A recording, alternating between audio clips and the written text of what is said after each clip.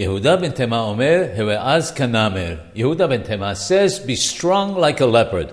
The Torah, it said, one must be unflinching in the face of those who would ridicule, and one must not prevent oneself from fulfilling a commandment, a muswa. Rabbi Yochanan ben Zakkai said to his students, may it be that the fear of heaven be upon you like the fear of flesh and blood.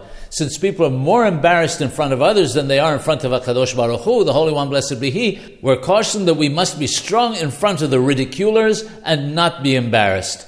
One young lady mentioned that when she was a teenager, she was in a car with her mother and didn't want her friends to see her without socks. Her wise mother told her, don't do what's wrong or right based on what your friends think. Consider only what the Holy One, blessed be He, thinks.